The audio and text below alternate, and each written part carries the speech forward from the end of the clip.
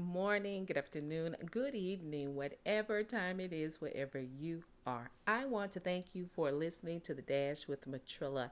Guys, let's talk about living.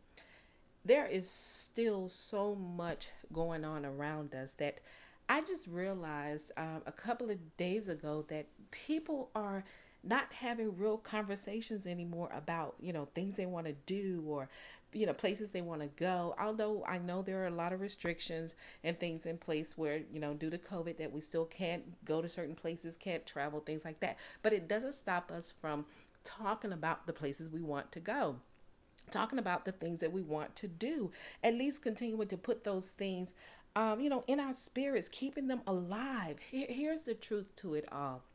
You guys know I say this all the time. If God woke you up this morning, that means there is still purpose in your life. He still has a plan.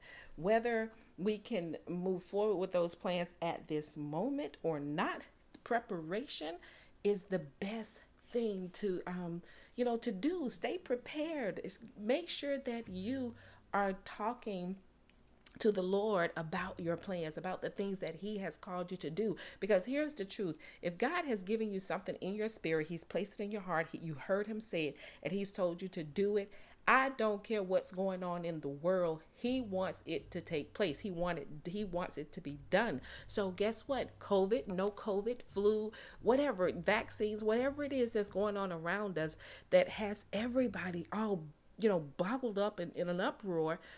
God says that He still has a plan for you. He says that there is something still for you to do. So if He put it on your heart to do it, I would suggest that you ask Him how to prepare for it. Tell Him to show you what you need to do. So, hey, that's my spiel for today. You guys know what I say. Never give up on your life, never give up on your dreams, and never give up on God. And just know the victory still belongs to Jesus. That is what makes you victorious. Y'all better have a great day.